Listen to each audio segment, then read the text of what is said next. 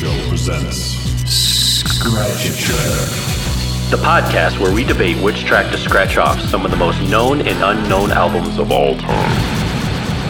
We live in an era of singles. This is an album.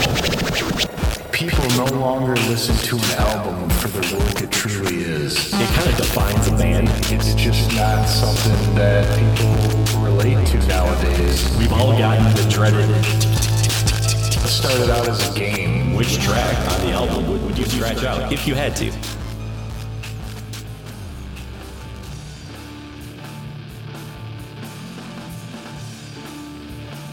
Hello, ladies and gentlemen. Welcome to another exciting episode of Scratch a Track presented by the Dude and Grim Show.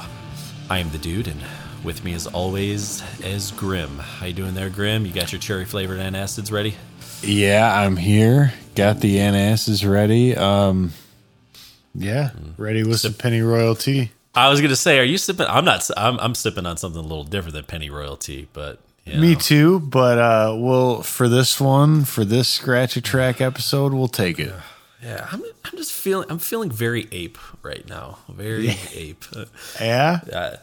I mean, if people haven't gotten, well, I'm sure you saw in the title, but if people don't know what album we're talking about, it would be Nirvana's third studio album, and that is In Utero.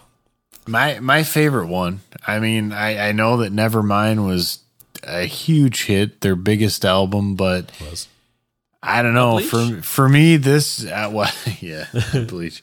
Incesticide? That was not a studio album. That was B-sides and covers and other things. But for me, this, to me, in my opinion, I guess, this was the one that really felt the most like them. If that makes sense. Yeah, that does make sense. It makes perfect sense. It's interesting because Nirvana, Nevermind, everybody knows, Smells Like Teen Spirit, Come As You Are, Lithium, a bunch of really, really good songs. But from everything I read and the documentaries I've seen, the band and a lot of people actually felt like it was really poppy, and it had a poppy feel to it. That's kind of how people described it. And that's fair. I think Nirvana, they had a problem with that. Kurt didn't like that. Really. Well, dude, you've listened to Bleach, right? I mean, Bleach is about as far. I mean, despite the fact that it's almost the same band, I don't think Grohl had become the drummer yet on Bleach. No, I don't think he was. Somebody else. That was another dude. But those two albums are very far apart because although, both really alternative rock and all this stuff, especially for that time, I mean, Bleach was way, way underground compared to Nevermind. I mean, Nevermind was palatable for the masses, and Bleach was not. Bleach was palatable for Nirvana fans. Right. Yeah, and that's where I think In Utero really came back into the Nirvana fans, and I think everything that's been said and reported, Cobain, and not just Cobain, but I think he's the one who he struggled with fame and the popularity a whole lot more than Dave Grohl and Chris Novoselic. Well, sure, I think he was probably as evidenced by his unfortunate suicide, I think that was pretty evident. Yeah, that he just struggled more. That he had a lot more, maybe demons to wrestle with than the others. Yeah, no, he definitely did. And this album came out, and everybody was expecting. I think a lot of people were expecting Nevermind Part 2, and they did not want to go that route. And I saw an interview with Cobain, and this is hilarious. It must have scared the shit out of Geffen Records and everybody. But he basically said they're interviewing the band, and they ask him, "So what's your new record going to sound like?" And Kurt just turns to him, or whoever the interviewer is, and says, I think we're gonna lose a lot of fans with this album. I like that because that takes some balls to say that. It does. But I will say he may have struggled with fame, but in that moment he definitely used it to his advantage because you can't say that. Like you can't. So yeah, I mean we can talk all about Kurt, the sadness, his struggle in tough times, but let's actually get into the album a little bit. And I think I alluded to it earlier that they Nevermind kind of had a poppier feel, and they definitely wanted to go in a complete different direction, and that's what kind of led them to working with Steve Albini, who had produced some of the albums that they really idolized, and I think the most notable one that Kurt was a huge fan of was the Pixies' Surfer Rosa, and that's why they really chose him and wanted to work with him. Yeah. Yeah, I think that's a good place to start. And one thing before we even get into that's interesting to me is that I've watched a lot of interviews with Albini because I think he is a really good record producer and really underrated. But he does things in an interesting way because in the historically speaking in the record industry, the producer, they get to take a cut of any royalties, as would the songwriters, probably the performers, etc. When they recorded this album, Albini worked for a flat rate of $100,000, did not take percentage points, and I believe he's quoted as basically saying that you wouldn't continue to pay a plumber every time like your plumbing works. He did a job, right, and that was it.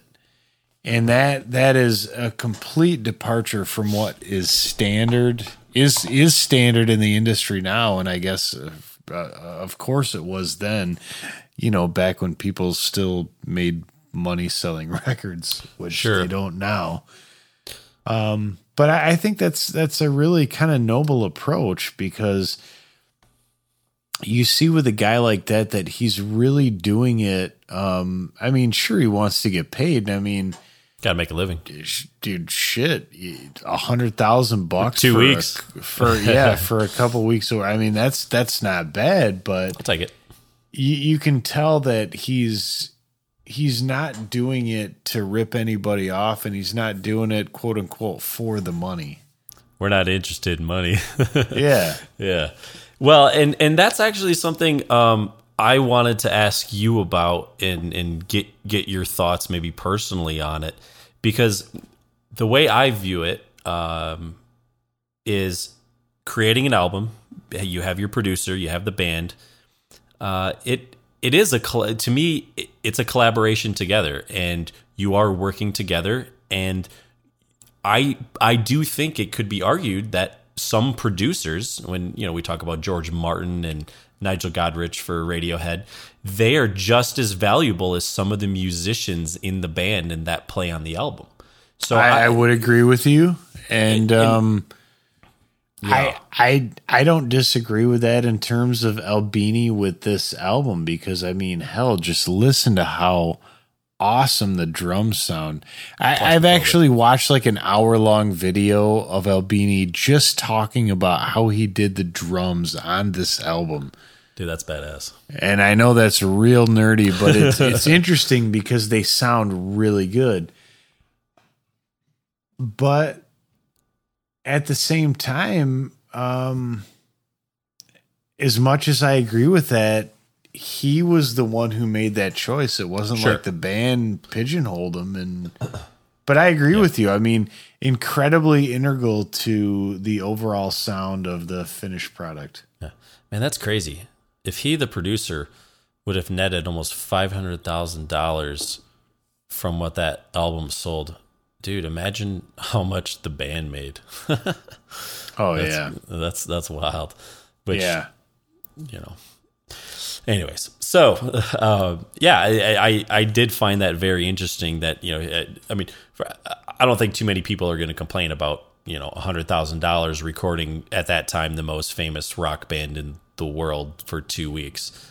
At their request. Yeah, exactly. Yeah. Exactly. So, but yeah, like we just kind of spoke about, it was recorded over a 2-week period, and they actually went to Minnesota to record. Now, you know, you don't hear about too many albums being recorded in Minnesota, but like we've talked about before in previous episodes, bands do like to kind of get away, and they like to be secluded, and I think that's what they found here. True. The only difference here is this wasn't like we're going to go rent a mansion and get a mobile studio. If you look up the studio called Pachyderm Studio, it is a proper studio, and it is impressive to look at it. Is it? It was basically like somebody took this amazing house kind of in the middle of the woods and made an incredible studio. So, I mean, they didn't just like go to a house, but at the same time, in a way, I guess they kind of did, because they got away, but they just went to a proper marriage of a studio and a house. So probably the best of all worlds. Sure. Yeah. And from my understanding, it was Albini, it was the band. And that was it. Well, Courtney, lovely Courtney. Oh yeah, Courtney Love. Yeah. She showed up. They had just had their child, and she showed up, and apparently she was there. I don't know if she was there the whole time. I think she came a few days afterwards or something. But apparently, when she got there, she was critical of Kurt Cobain's work and very confrontational. Now, that doesn't sound like Courtney Love at all. I mean, she's come across as always as a very sound and stable person. So I'm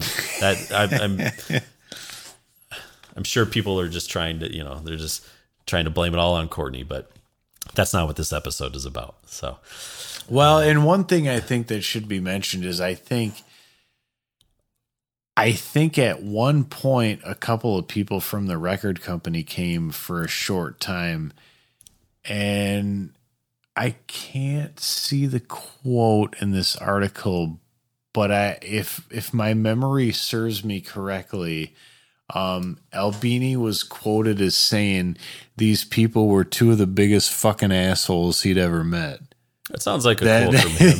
I think you're fairly accurate, probably, in that description. So they showed up.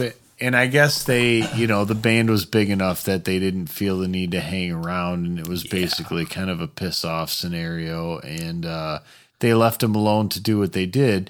And I think it's good choice, rightly so, because I thoroughly enjoy what they did. And one thing I like about it is that, with the exception of, you know, some overdubs which have to be done just for quality's sake. Sure. Most of it was primarily recorded live, and there were very few studio embellishments done on the album, with the exception of, like, you know, like I said, some basic overdubs in order to get the finished product.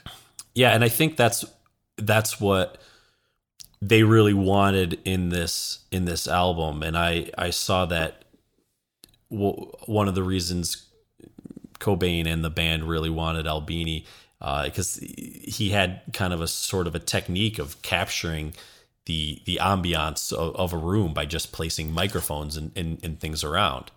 Yeah, and that is that's very cool, but also recording the main parts together. You're recording the drums, you're recording the bass, and you're recording, you know, his guitar, kind of in, like you said, kind of in a live session. Now what, I guess, what does that do? How does that to you? How does that affect the sound?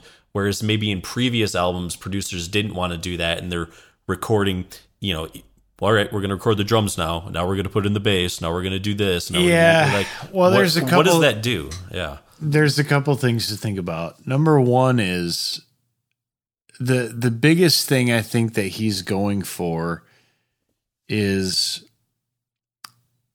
the atmosphere and the feeling of them playing together as a band. Not so much that they're in the same room. So if you look at this studio or really any other studio, you usually have like several separate rooms. One of them is a big live room where you'd set up the drums. And then you usually have rooms that are sort of isolated off to the side. And in those rooms, and again, I don't know because I wasn't there, but my gut would tell me that you would set up like, let's say the bass amp in one room and the guitar amp in another, so that you could record all these things simultaneously, but still have some amount of flexibility in terms of mixing, because you're not going to get bleed between everything. Because that bleed's a son of a bitch. I mean, it can ruin a recording. Yeah, if it bleeds, we can kill it for sure. Dude. Yeah. Yeah, that would. Or you can't kill it, and then it's the recording forever. Have fun with that. Yeah, it's like It's like pulling apart a grilled cheese sandwich. Yeah, it shit ain't gonna work, man. Yep. So basically, dude, this. In listening to the album, I guess I'm not surprised there wasn't a whole lot. I mean, we'll get in maybe a little bit to the, I know we will get into this a little later, of the mixing kind of fiasco they had to go through, but with the record company. But in a 2-week period, they recorded the album and mixed the album. Albini did that. So they recorded it, and then he was able to mix it within 5 days. And he was kind of known for being able to mix an album very, very quickly. Now, legend has it, they sent tapes out and things out to the record company. Record company listened to it, and as this happens, I think more times than not, especially back in this era, they were not pleased with what they were given and the mix. And so they brought in another producer mixer. I believe his name was Steve Litt, who had worked with REM on a lot of their stuff. And if you can imagine, REM, at least the stuff that I listened to, they have exactly Nirvana. It's not a Nirvana, yeah. And they have a very clean sound. Yes. And so this is quite the opposite. Quite the opposite, sure. Very claustrophobic, kind of. Very claustrophobic, you know? Yes, yeah. It feels like I'm locked in a closet sometimes in a straight jacket. Oh, yeah. Yes. But so they basically brought him in, from my understanding is he completely remixed the 2 singles from the album, which were Heart-Shaped Box and All Apologies. And then he also, I don't know if he remixed the whole album, but he definitely made adjustments to a lot of the other songs. Yeah. Sorry. Yeah, no. And I think you and I have discussed, we've both listened to, and for the listeners out there, if you go and there is a deluxe edition of In Utero, and you can find that on Apple Music and probably Amazon Prime as well. You can actually listen. You can listen to the 93 Steve Albini mixes of those 2 songs.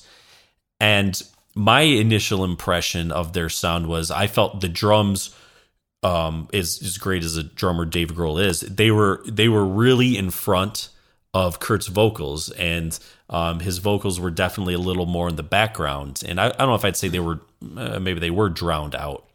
So there is a part of me that understands why the record company might have a little bit of a gripe. I mean, this is, there is some artistic liberty that you're going to take in creating this and mixing, but there is a part of me that I get it. You don't want to cover up the lead singer's vocals when that's what, as a company, record company, you're trying to push that and sell that. Yeah, you're making a product, and yeah, I get that.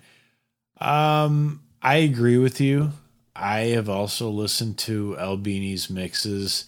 The one that really comes to mind is Heart-Shaped Box, and I agree. I think for the most part, it was it was very similar. Similar enough that I have a hard time thinking that the record company really had to call somebody else in to finish the job, but regardless, that's what happened.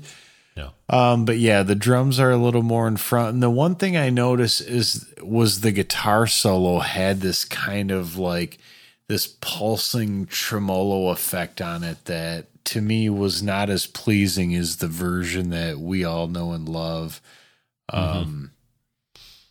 Which if we're going to go that route, we could almost get into, I don't know that I'd say some of the other controversy of the album, but boy, do I remember that video as a kid. Yeah. And watching that video and being like, holy shit, I hope my parents do not don't see walk this in, video because it is fucked up. It's like, wait, this is the CD I just bought you? This is what you're listening to? Yeah. Yeah. So there's an old guy with a Santa Claus hat on a cross and a kid and a KKK out. I mean, yeah, it was a rough video. I have to imagine that whoever made that, Anton Corbin. Yeah. I don't know much about him, but he's a part of that DVD set I have, with Mark Romanek and a couple other guys. Really? And Okay. Michel Gondry. His work. That's one of his videos, and it's really dark. I mean, it sets a tone. It really sets a tone, and it is dark as shit, but memorable. Yeah, it is definitely memorable, and it's kind of hard. I mean, I love analyzing things, and I do have like a film background. I wouldn't know where to begin as far as like breaking down, God, that video. But yeah, I mean, he had done, Corbin. Yeah, I'm just looking here. Tell me that he did. Oh shit! Tell me he did. What is it for Soundgarden? Black Hole Sun. I don't see that on here. Because, geez, I would definitely believe that he did that one. So this is some of the ones he's done. He's worked with Depeche Mode on 3 videos. He did U2's 1 video, Nirvana, Heart Shaped Box. He did Henry Rollins' Liar, Metallica, Hero of the Day, and Metallica, Mama Said. Who else? U2, Electrical Storm, video of The Killers, Echo and the Bunnymen, Joni Mitchell with Peter Gabriel, My Secret Place. I mean, visually, just from an artistic visual standpoint, you take the content maybe away if you're able to do that. It's a great video. It's very well done. Oh yeah, it's for what it is. Sure. It's just I just, to be honest, I just don't know what the hell it's saying. Well, you're right, and I mean, I can only relate myself back to being the age that I was when this video would come on, and just thinking, Jesus, I hope my parents don't see me watching this shit. Like yeah, because they would, Yeah, I can agree with that. Yeah. But anyways, all of a sudden you come home from school the next day and MTV's canceled, right? Oh, dude, yeah. I don't know if you could do that in that day, but shit, cable would be canceled. Yeah, right. I think you could. So. Yeah, that was just a dark one, man. Yeah. Like, I think probably I would argue maybe the darkest video that I can remember from the MTV era. Because Closer was a real dark one too, but it didn't. Yeah, it didn't quite show that some of the stuff that one did. But well, that's the thing. It's kind of like Spinal Tap, Smell the Glove, right? The question is whether she was the victim, right? And so, in Closer, Trent Reznor's the victim, right? Yeah. What's wrong with being sexy? Exactly. Yeah. So. Whereas, when you look at Heart Shaped Box, like you got this old dude and this little kid, and Yeah, you're that just can go like that can go bad places real quick. Anyways, getting into the tracks. Yeah, getting into the tracks. So, of course, this went to number one right away. It sold 15 million copies, blah, blah, blah, of course. First off, like, before we get into the overall impression of the album, to me,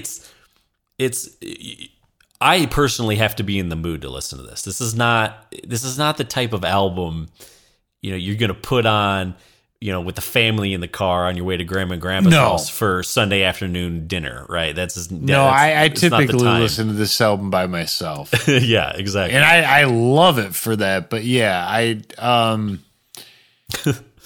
I think I have listened to some of it with my youngest daughter, but I mean, probably not like a radio-friendly unit shifter. No, I haven't gotten to that one yet, huh? You haven't shown her the heart-shaped box video? I mean, no. Listen to the song. Yeah. Well, not the video. Yeah, not the video. What? Well, we'll get into the song and some of the lyrics as well. Because first off, they're rough. And the album tracks. Before we even get into the songs, the names of the tracks on this album, I love because they are just so weird and different. Yeah. And they're just fun to say because they just are. It's such a weird. Frances Farmer will have her revenge on Seattle.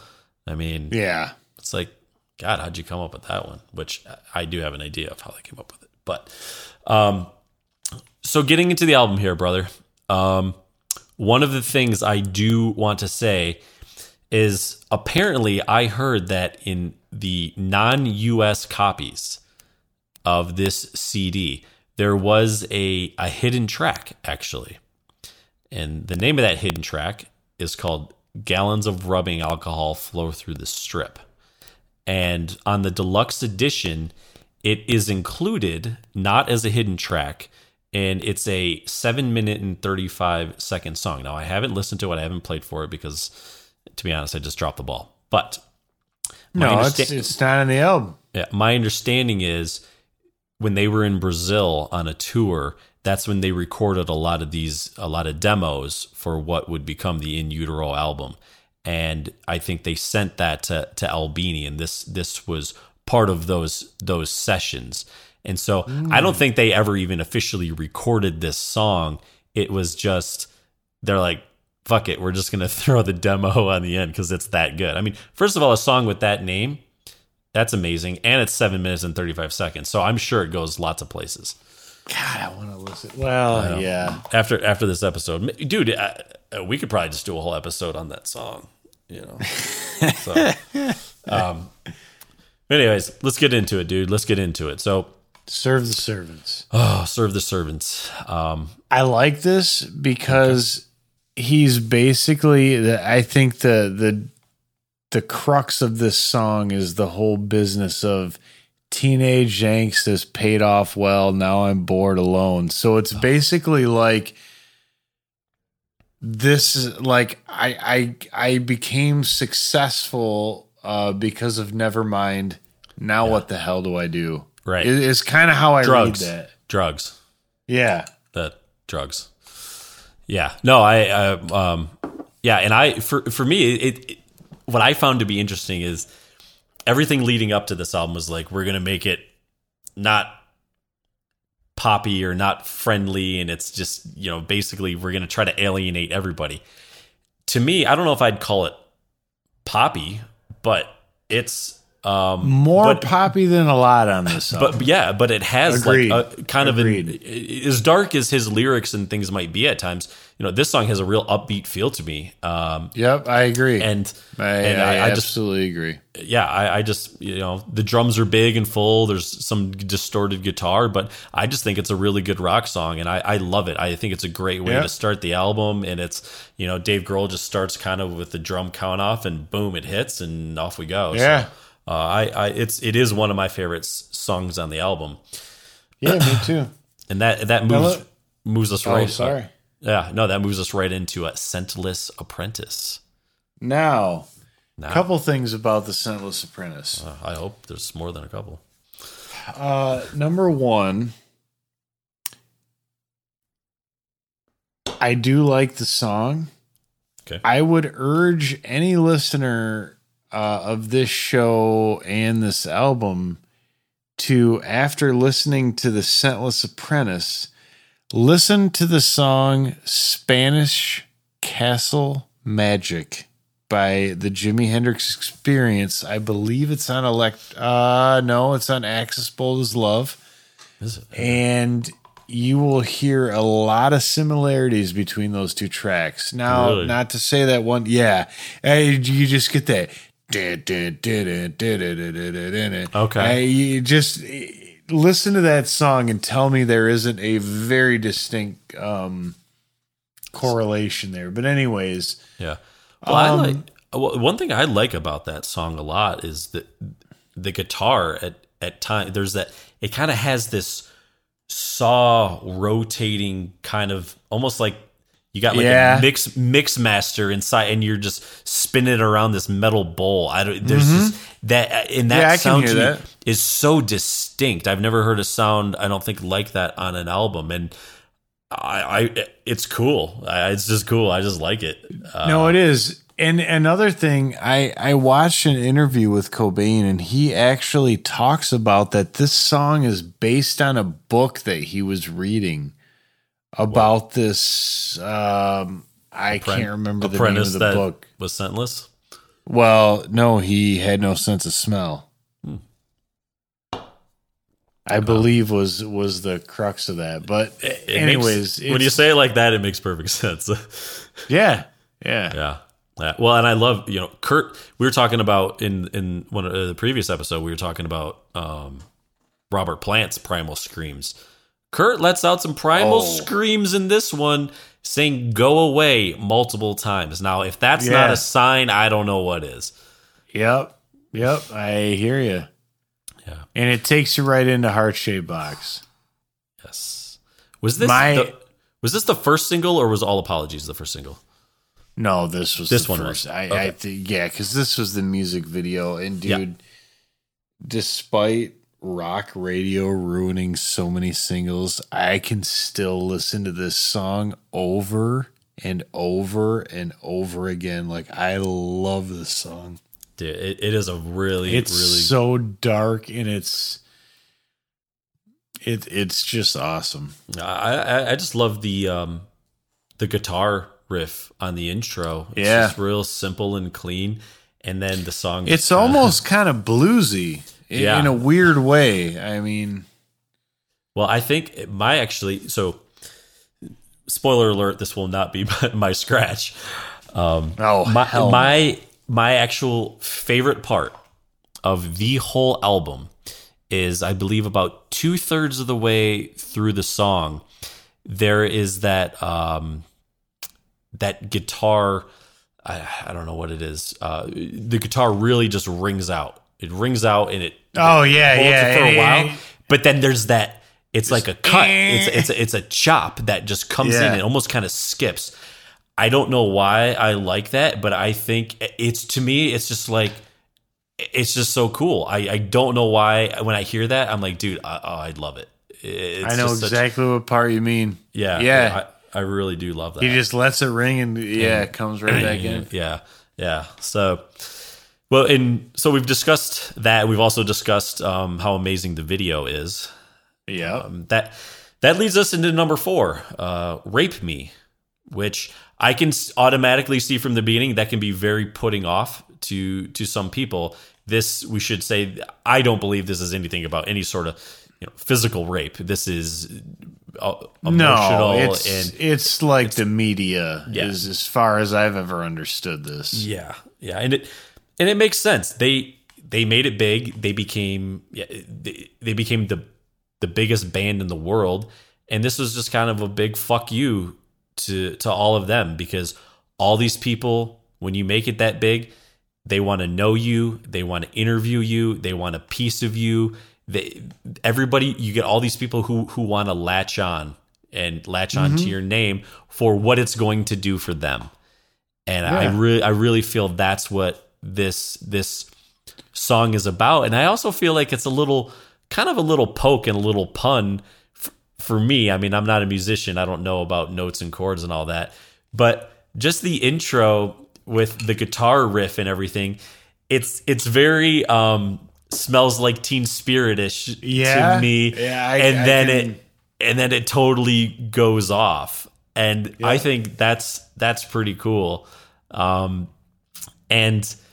another cool thing about this song is at the 1992. Now I don't know exactly why the times are, but at the 1992 MTV Music Awards, they wanted to play this song. So it must have been in creation at that point. I think MTV said no.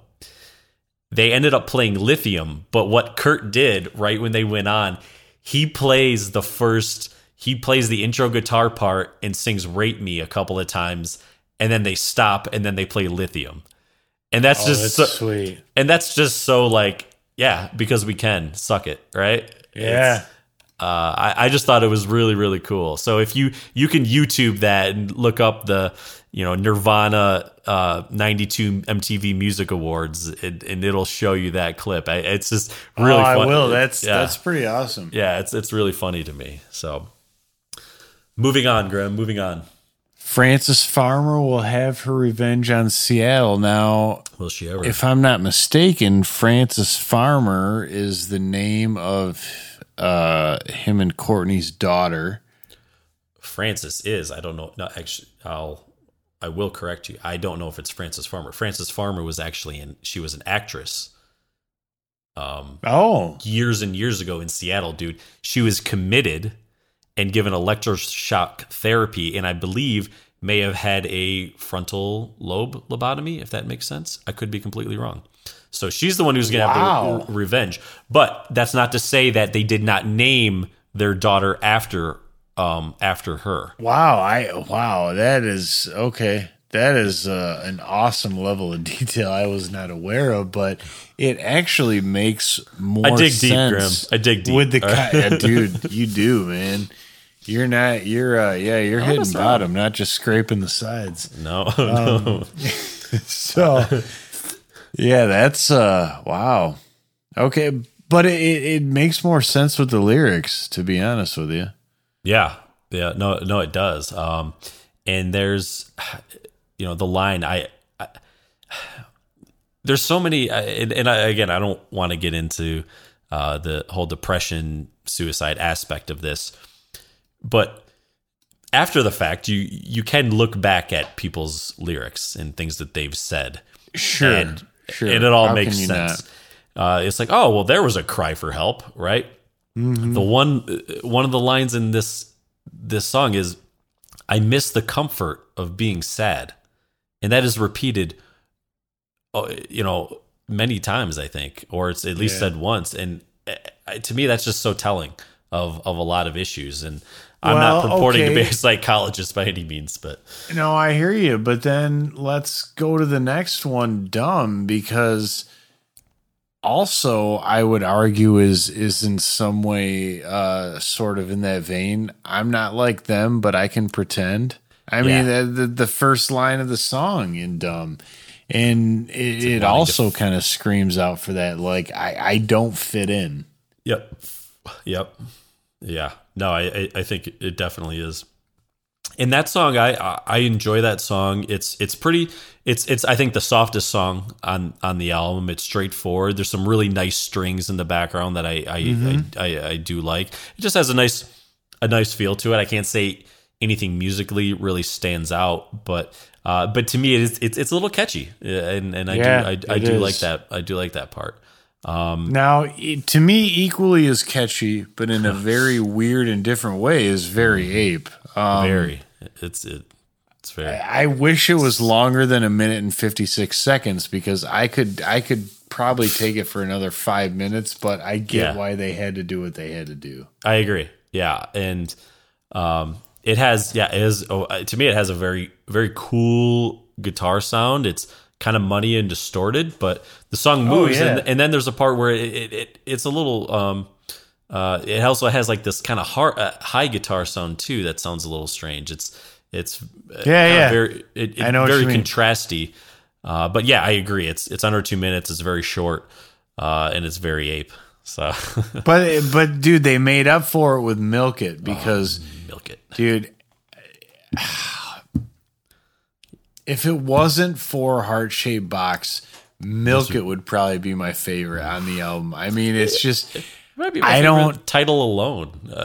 I don't really understand what it's about, and I don't want to. Yeah, I've read the lyrics; they don't make sense to me. nope. But it does not detract me from listening to it over and over and over. And I just that there's a diminished fifth in that part of that. Okay. Son of a Just does bitch! I can listen to it over and over and over. Like it does not get old to me. Yeah. Well, one of my favorite lines in that song is "Her milk is my shit. My shit is her My milk." shit is her milk. I mean, what more needs to be said? I think we just move Yeah. on to fucking Penny Royalty after that. Yep. Yeah, and there's your cherry flavored antacids. Oh, dude. I mean, I love it. That's the thing. I mean, we talked about Milk It, the lyrics not making sense. To me, in Penny Royalty, a lot of the lyrics don't make sense too, but I love what they are. I love Well, at least just with Penny random Royalty- little things. But yeah. I could almost like picture with Penny Royalty like maybe somebody not feeling good and they want to drink tea and cherry flavored antacids and stuff like. You got to wash it It down. makes more sense than like my her shit Here's my milk, whatever. fucking It's my like, milk or yeah, but with Penny, enough enough heroin, it all makes sense. I it does. But with Penny Royalty, as a song, it kind of is a good rock song. It actually, I believe, was going to be a third single, and they canceled it for some reason. I'm not sure if that was after Kurt's death. They didn't want to release another one or something. I don't know. But I don't know. I like the way the song moves, and it kind of has the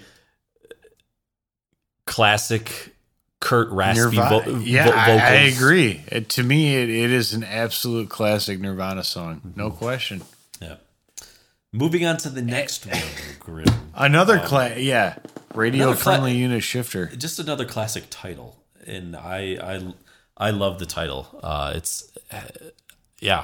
don't really know what else to say, but I mean I love the it's got a great driving guitar part, and it's kind of all over the place. I'll be honest, when that song starts, I've played guitar my whole life, and I've had an electric guitar since I was 11 or 12 years old. And dude, I don't understand how to get feedback like they got at the beginning of that song, where it's just like, I can't do it, man. It doesn't make sense. Like I don't know how loud do you have to turn your amp up to get that kind of feedback, dude. Some things in this world just weren't meant to be replicated.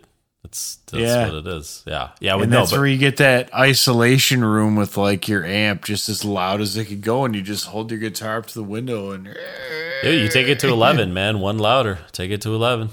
Dude, at least. Speaking of one louder, Tourette's. Yeah. Or speaking of 11, I should say Tourette's. Yeah. I like this one. It's really kind of weird and short and dark, but they do a really cool version of it. Also on their live album Muddy Banks of the Wishkah, which they affectionately call out the title as The Eagle Has Landed. Ooh. Interesting. But I don't know, there's something about it I like. It's really it's just really heavy and unapologetic and just driving. Yeah. Well, I love Dave Grohl's drumming on this song. I just think he totally kicks ass, and then there's just like lots of screaming and stuff going on. And really, what more do you need? Quintessential Nirvana, yeah. I mean, dude, like Kurt said, we're gonna lose some fans with this album. I have a feeling a lot of the fans probably weren't listening to this one on repeat. They probably just skipped right over to our next track, which was the second single, and pretty awesome. All apologies. Yeah. Yeah, I mean, Take it home. shit. As someone who likes all the weird tracks on this album, I mean, I don't know how you couldn't like this song. It is just, it was a radio hit for them. It was a radio-friendly unit shifter, that's for sure. Yeah, I don't necessarily remember it being on MTV.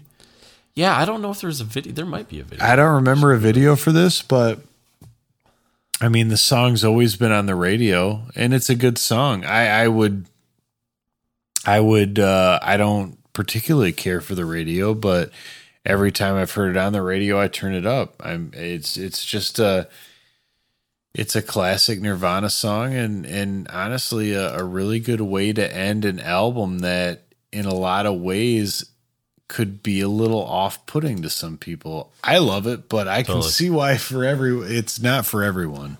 You know, it's interesting because I'm wondering if this was this day and age where people don't really make music videos anymore, and there's not. I mean, there's singles, but let's just say there was no music video or there were no singles, and you're a Nirvana fan of Nevermind, and you buy this album and you put it on. I wonder if you make it this far. You know, well, because there are some landmines, dude. Like, there are that some could turn you landmines. off. Now, in the days of true LPs, like true vinyl records, maybe you didn't. But you know as well as I do, because I bought a couple CDs in my days that I thought were turds. But I'll at least skip to each song and give them somewhat of a listen. I was just like, give them 10 seconds. Like, dude, if they don't get you with the intro, you're kind of like, next one. But you'd catch them with the intro, all apologies. I mean, to be fair, you would. Oh, I would. Yeah, it did for me. So. Yeah. So that brings us to our scratches, dude. All right, screwdrivers out, bro. Yeah. Man, you know, I remember saying with the Grey album, with Danger Mouse, that might have been my toughest album to pick. And there's a part of me that thinks, shit, this might be my second. But dude, Dark Side of the Moon? Yeah. I know. Okay. But I know. There's never an easy pick dude, for a good album. Dude, we have songs like Very Ape, Milk It. Yeah. Where do you start? And I mean, you know, but man, and I'm really struggling. Like, I think I'm probably almost making up my mind right now. I mean, if pressed, I probably would have to say Tourette's, just because radio friendly unit shifter is so cool and unique. And then just the title alone. Yeah. And then after I get to that, I have no problem getting right to All Apologies.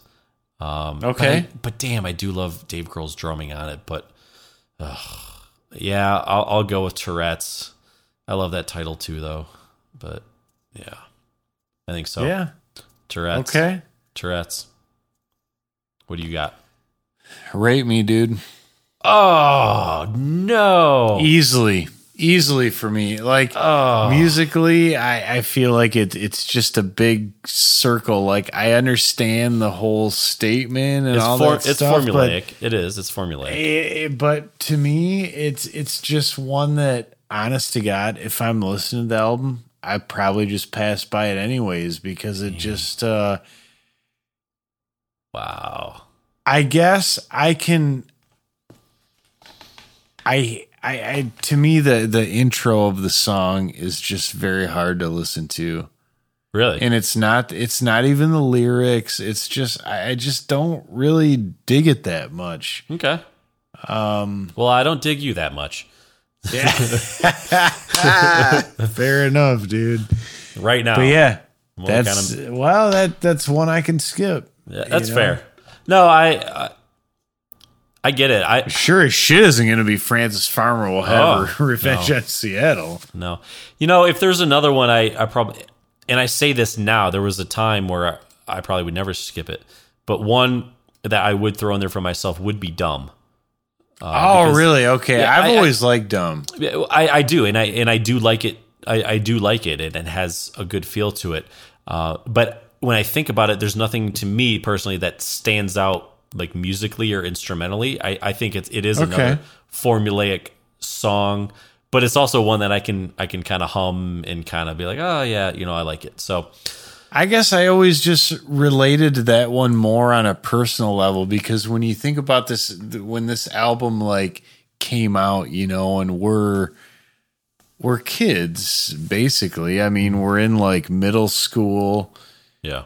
I mean, who in middle school can't relate to like the whole I'm not like fitting them, but I can pretend. Yeah, like this whole business of fitting in and identifying with these people who, in many instances, you probably think are a bunch of assholes. Yeah, no, and that does that. But I guess for me that was just me. But that sure. I certainly see your point, dude. We totally fit in, man. We totally fit in. Yeah. All right. Well, let's see. You're scratching Rate Me. I'm scratching Tourette's. And no tiebreaker today, dude. No tiebreaker today. No tiebreaker today. That was a good one. Yeah. And we'll see what next week's episode has in store. Exactly. Yeah. Yeah. I don't even know if we've fully finalized our albums for that. So we'll talk about that offline, and we'll keep all of you on edge, because I'm sure you can't wait. I mean, I can't wait. It's going to be great. So for everyone out there, thank you again for listening. We both appreciate it greatly. Feel free to continue. Follow us everywhere. We are, again, on all social media stuff. Tell your friends about us. Anybody who's into music or not into music, just, it's something to listen to. I mean, this day and age with the state of things, you probably don't have a whole lot going on. You might as well check out the Dude and Grim show. So, I mean, come on. Yeah. The intro alone. It's pretty solid. Yes. Yeah. And, and then I know if you can make it past the intro, you ain't turning it off. So, having said that, thank you, everyone. We appreciate it. Much obliged. Scratch a track. Dude and Grim. We're out. Happy scratching. Scratch you later. Scratch a Track is produced by the Dude and Grim. Additional music provided by More. That's ... MORE, and the Tims, TIMNZ. Copyright 2020. The Dude and Grim Show.